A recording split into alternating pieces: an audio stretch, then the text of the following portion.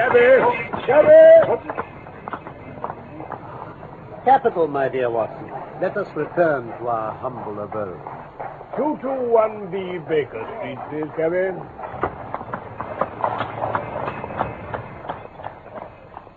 From London, we present The Missing Three-Quarter, a play for radio by Michael Hardwick, based on the short story by Sir Arthur Conan Doyle. The Missing Three-Quarter. Things had indeed been very slow with us. I had learned to dread such periods of inaction, for I knew by experience that Sherlock Holmes's brain was so abnormally active that it was dangerous to leave it without material upon which to work. For years I had gradually weaned him from that drug mania which had threatened once to check his remarkable career, but I was well aware that the fiend was not dead, but only sleeping. Therefore I blessed the hour, on a gloomy February morning some 7 or 8 years ago, that a telegram arrived at Baker Street with an enigmatic message to break that dangerous calm, which brought more peril to my friend than all the storms of his tempestuous life.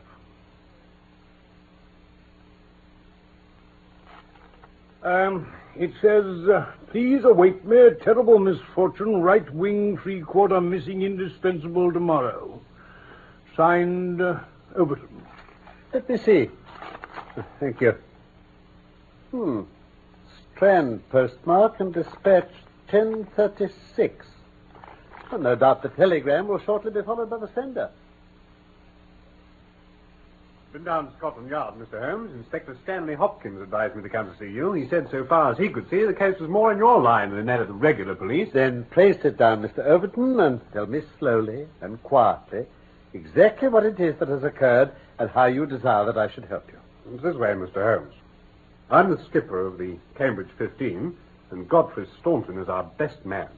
Tomorrow we play Oxford. Yesterday we all came up and we settled at Bentley's private hotel. At 10 o'clock I went round and saw that all the fellows had gone to roost. This morning the porter comes to me in a great state of agitation. Mr. Overton, sir. Good heavens, man, what on earth's the matter? It's Mr. Staunton, sir. He's gone. Gone. His room's empty. His bed's not been slept in. I don't follow you. How's things here? Oh, yes, they're still in his room, but he went off last night, sir. He did towards the Strand with another fella. I see him go. What other fellow? Rough-looking chap with a beard. He called here with a note from Mr. Staunton. I took it up to him. I thought he was going to faint after he'd read it. Faint? Yes, he fell back in his chair as if he'd been poleaxed. I gave him a drink of water. And then he said it was all right and he'd come down here where the fellow was. Then they had a few words, and off they went towards the Strand. Almost running they were, sir. And what did you do when you heard this, Mr. Overton? I wired to Cambridge to find out if anything had been heard of him there. Could he have got back to Cambridge? Yes, there's a late train, but no one has seen him. Incredible. Just before the varsity match. What did you do next, then? I wired to Lord Mount James. Why, to Lord Mount James? Godfrey's an orphan. Lord Mount James is his nearest relative. His uncle, I believe. Indeed? Well, this throws new light upon the matter. Lord Mount James is one of the richest men in England. So I've heard. Godfrey's his heir, and the old boy's nearly 80. Cram full of gout, too. They say he could chalk his billiard cue with his knuckles. Oh, poor fellow. He's an absolute miser. Have you heard from Lord Mount James? No. Well, I have a clear day, and I shall be happy to look into the matter. Now, let us step round together to this hotel and see if the porter can throw any fresh light upon things. Can you describe the man with the beard for me? Well, he was about 50. Not a gentleman, but not a working man, if you see what I mean, sir. What state would you say this bearded man was in? Calm? Excited? Oh, he's very pale. Very pale indeed.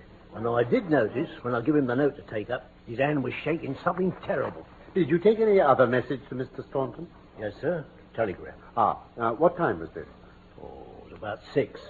I took it to him in his room. Were you present when he opened it? I waited while he wrote the answer. Did you take the reply? No, sir. He said, all right, porter, I'll take this myself. What did he write it with? Oh, a pen, sir. Have you, by any chance, the pair of telegraphic forms on which he wrote this message? Yes, sir. Here they are, sir. Good. They haven't been used since. Thank you. Now then, if I hold this form up to the window... See anything? It's a pity he didn't write in pencil. I rejoice to perceive, though, that he wrote it with a double-pointed quill pen. And I can hardly doubt that we'll find some impression upon his blotting paper. I think the time has come for us to visit our missing gentleman's room. Yes, I fancy this is what we're looking for. Hold it up to the mirror, Mr. Holmes. Oh, that's unnecessary, Mr. Overton. The paper is thin and the reverse will give the message. You see? Stand by us, for God's sake. So these 6 words are the tail end of the telegram which Godfrey Staunton dispatched a few hours before his disappearance. Stand by us, for God's sake. Sounds pretty desperate, Holmes. Evidently, he saw a formidable danger approaching from which someone else could protect him. Us. It says stand by us. Yes, Watson. So another person was involved. Man with a beard. Then what is the connection between Godfrey Staunton and the bearded man? And what is the third source from which they sought help against that pressing danger? Well, all we have to find is to whom the telegram was addressed. Exactly, my dear Watson. Your reflection, though profound, had already crossed my mind. But I dare say it may have come to your notice that if you walk into a post office and demand to see the counterfoil of another man's message, there may be some disinclination on the part of the officials to oblige you. Oh, really, Holmes? Meanwhile, I should like, in your presence, Mr. Overton, to go through those papers which have been left upon the table. Certainly. Letters and bills, mostly. No, nothing here. Oh, by the way, Yes? I suppose your friend was a healthy young fellow. Nothing amiss with him. Sounds a bell. Perhaps he was not so strong as you supposed. With your assent, I will put 1 or 2 of these papers in my pocket in case they should bear upon our future inquiry. One moment. Who are you, sir? And by what right do you touch this gentleman's papers? I am a private detective, and I'm endeavoring to explain his disappearance. Oh, you are you? And who instructed you, eh? This gentleman, Mr. Staunton's friend, was referred to me by Scotland Yard. And who are you, sir? I'm Cyril Overton, sir. Then it was you who sent me a telegram. My name is Lord Mount James. I came round as quickly as the Bayswater bus would bring me. So, you have instructed a detective? Yes, sir. And are you prepared to beat the costs? I have no doubt, sir, that my friend Godfrey, when we find him, will be prepared to do that. But if he's never found, eh? Answer me that. In that case, no doubt his family will... Nothing of the sort, sir. Don't look to me for a penny. No, not a penny. I am all the family that this young man has got, and I tell you that I am not responsible. You understand that, Mr. Detective? I quite understand your position. Perhaps you don't quite understand mine. Godfrey Staunton appears to have been a poor man. If he has been kidnapped, it could not have been for anything which he himself possesses. The fame of your wealth has got abroad, Lord Mount James, and it is entirely possible that a gang of thieves has secured your nephew in order to gain from him some information as to your house, your habits, and your treasure. Heavens, sir, what an idea. I never thought of such villainy. What inhuman rogues there are in the world. But Godfrey is a fine lad, a staunch lad. Nothing would induce him to give his old uncle away. I'll have the plate moved over to the bank this evening. And in the meantime, spare no pains, Mr. Detective, to bring him safely back. As to money, well, so far as a fiver or even a tenner goes, you can always look to me. Good day to you.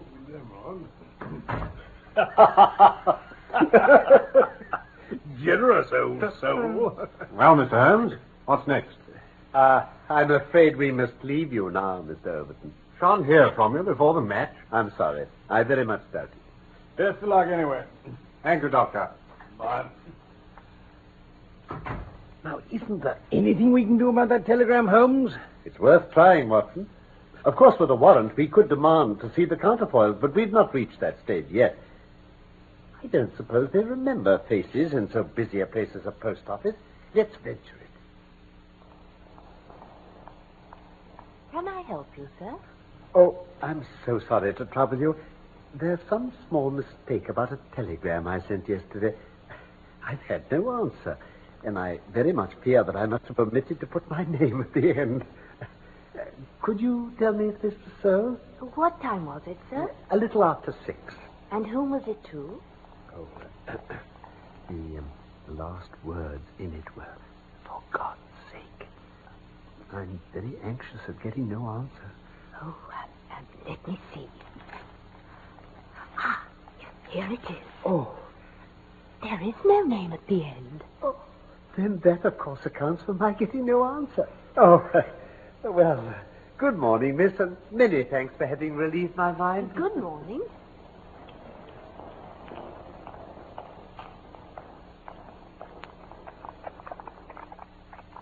Well, Holmes? We progress, my dear Watson, we progress. I had certain different schemes for getting a glimpse of that telegram, but I could hardly hope to succeed the very first time. And what have you gained? Cabby! What have I gained? A starting point for our investigation. Please step in, Watson. Thank you. At King's Cross Station. Course, gentlemen. We have a journey, then. Yes, I think we must run down to Cambridge together.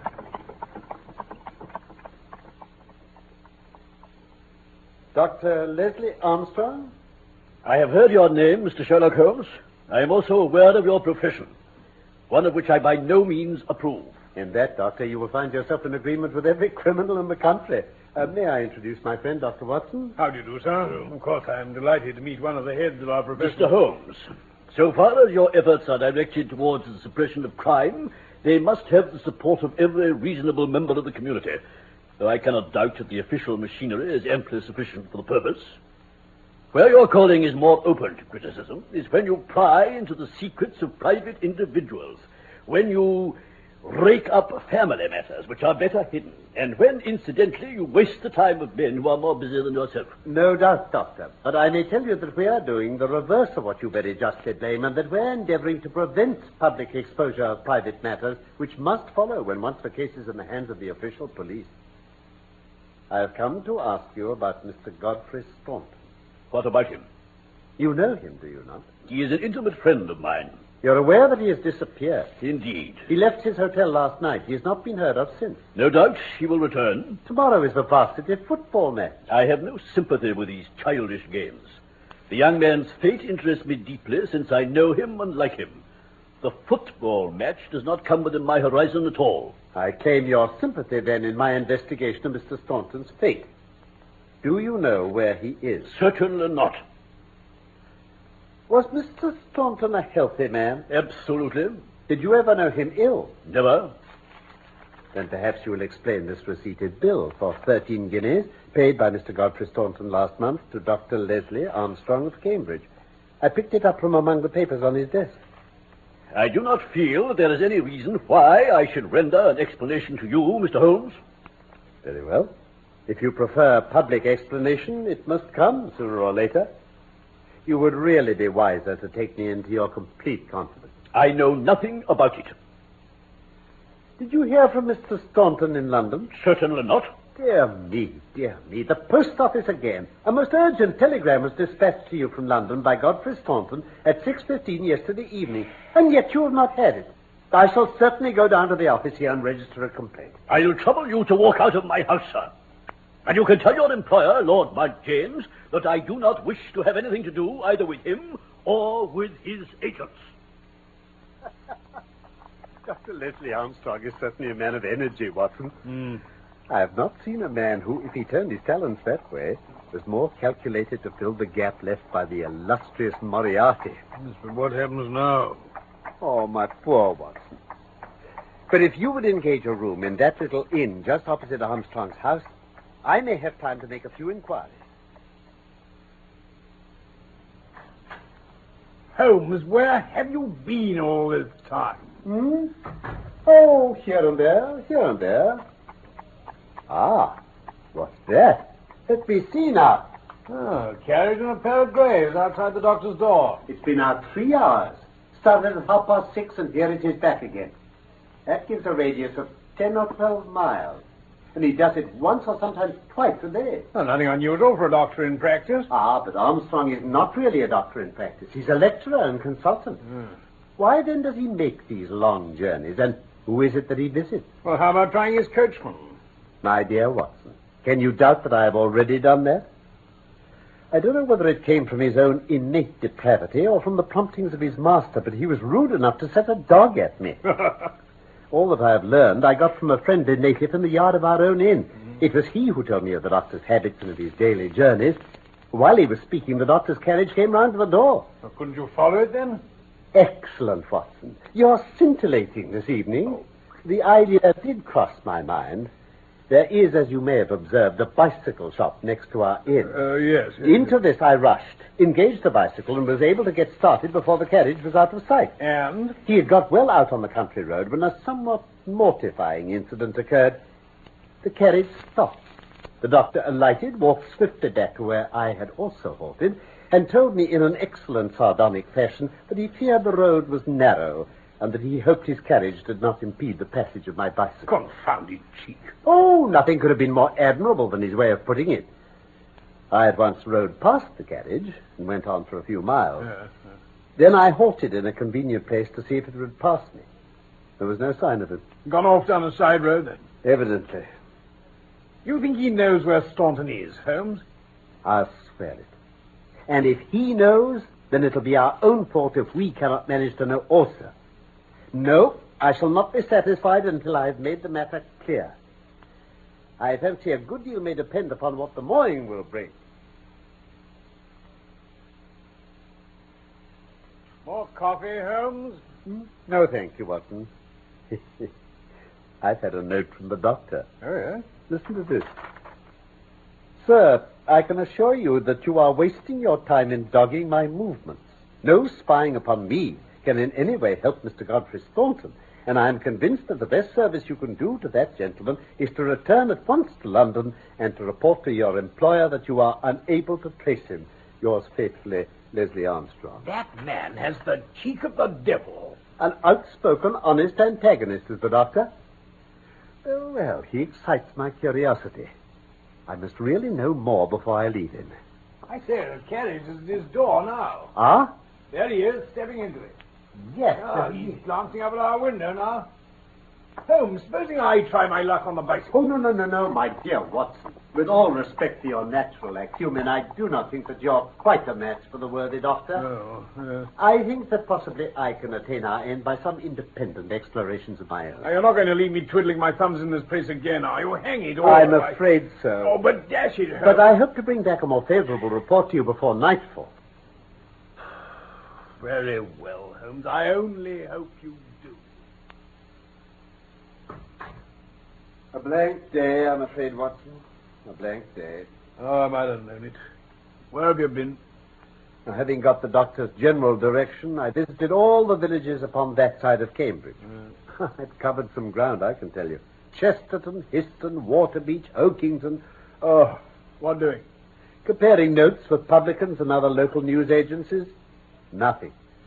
Oh, by the way, is there a telegram for me? Oh, yes. Ah. I opened it. I didn't understand it, though. It says, ask for Pompey from Jeremy Dixon, Trinity College. Mean anything to you? Oh, it's clear enough. It's from our friend Overton in answer to a question from me. I'll just send round a note to Mr. Jeremy Dixon, and then I have no doubt that our luck will turn. Oh, by the way, any news of a match? Oh, yes. The local paper has an excellent account in its last edition. Oxford won by a goal and 2 tries. Do you want to hear anything of it? I'll just read you the last sentence. The defeat of the Light Blues may be entirely attributed to the unfortunate absence of the crack international, Godfrey Staunton, whose want was felt at every instant of the game. Then our friend Overton's forebodings have been justified. Quite. Personally, I'm in agreement with Dr. Armstrong, and football does not come within my horizon. More's the pity for you, Holmes. At any rate, let us follow the example of a footballer and take an early night in bed. I foresee that tomorrow may be an eventful day. Holmes, where have you been this time? And what are you doing with that hypodermic syringe? Don't tell me you... No, my dear fellow. There's no cause for alarm. Oh. It is not the instrument of evil upon this occasion. On this syringe, I base all my hopes. I've just returned from a small scouting expedition, and everything is favorable. Eat a good breakfast, Watson, for I propose to get upon Dr. Armstrong's trail today, and once on it, I will not stop for rest or food until I run into his burrow. In that case, you best carry our breakfast with us. He's making an early start. The carriage is at the door already. Never mind. Let him go. Let him go. He'll be clever if he can drive where I cannot follow him. Or when you've finished, come downstairs with me, and I'll introduce you to a detective who is a very eminent specialist in the work that lies before us. What on earth? Let me introduce you to Pompey. Pompey is the pride of the local drag hounds. No very great flyer, as his build will show, but a staunch hound on a scent. Well, Pompey, you may not be fast, but I expect you'll be too fast for a couple of middle-aged London gentlemen, so I'll just take the liberty of fastening this leather leash to your collar. Now, boy, come along and show what you can do.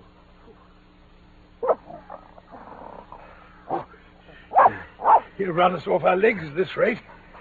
What have you done, Holmes? A threadbare and venerable device, but useful on occasion.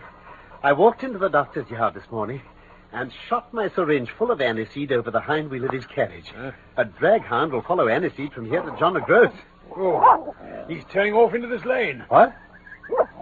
Hey, Holmes, it goes back almost in the direction of the town. Oh, the cunning rascal. This is how he gave me the slip the other night. This detour has been entirely for our benefit, then. No wonder my inquiries among these villages led to nothing. I'd very much like to know the reason for all this elaborate deception. This should be the village of Trumpington to the right of us. By Jove, here's the brougham coming round the corner. Quick, Watson, quick. Oh, we're done. Into the field.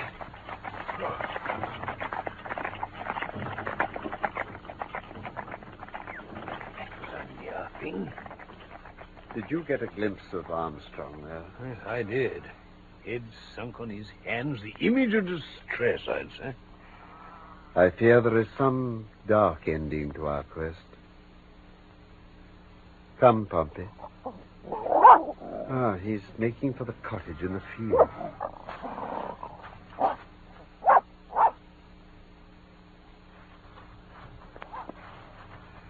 Now we shall see what we shall see. Listen, what's that? The doctor is coming back, Holmes. That settles it. We must see what it means before he comes.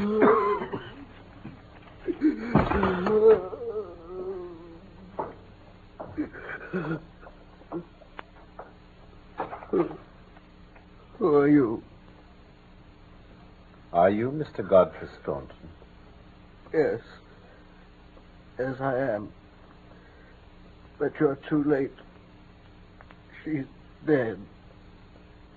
You can see for yourselves.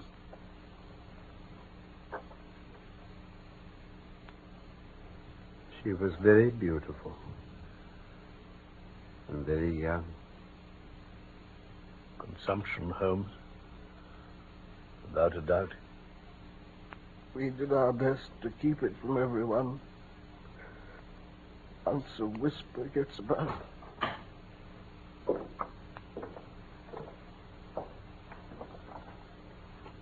So, gentlemen, you have attained your end.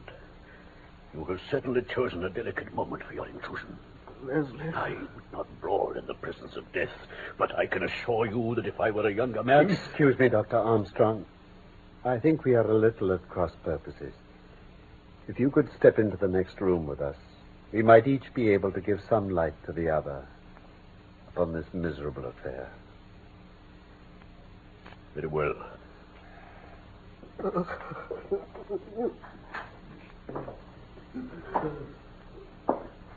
Well, sir? I wish you to understand in the first place that I am not employed by Lord Mount James, and that my sympathies in this matter are entirely against that nobleman.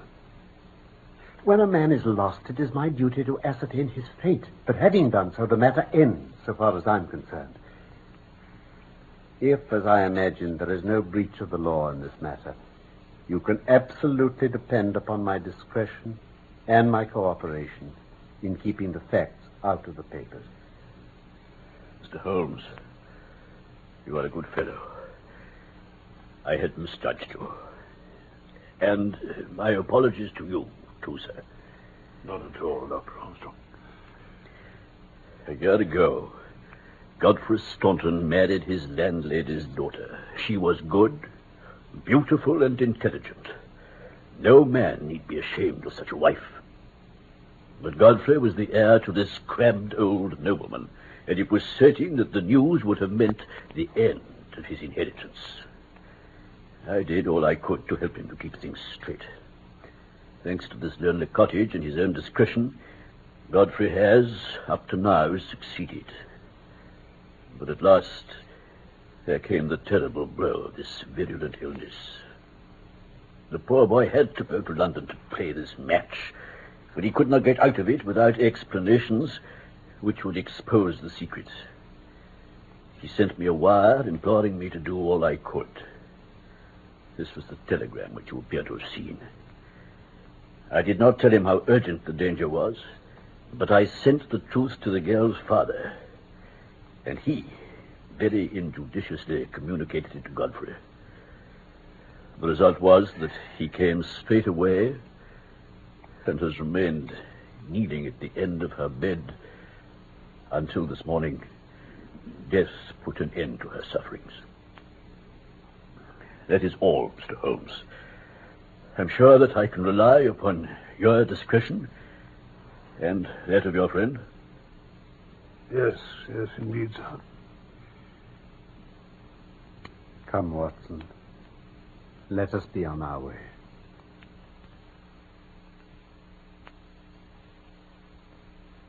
That was The Missing Three-Quarter by Michael Hardwick, based on the short story by Sir Arthur Conan Doyle.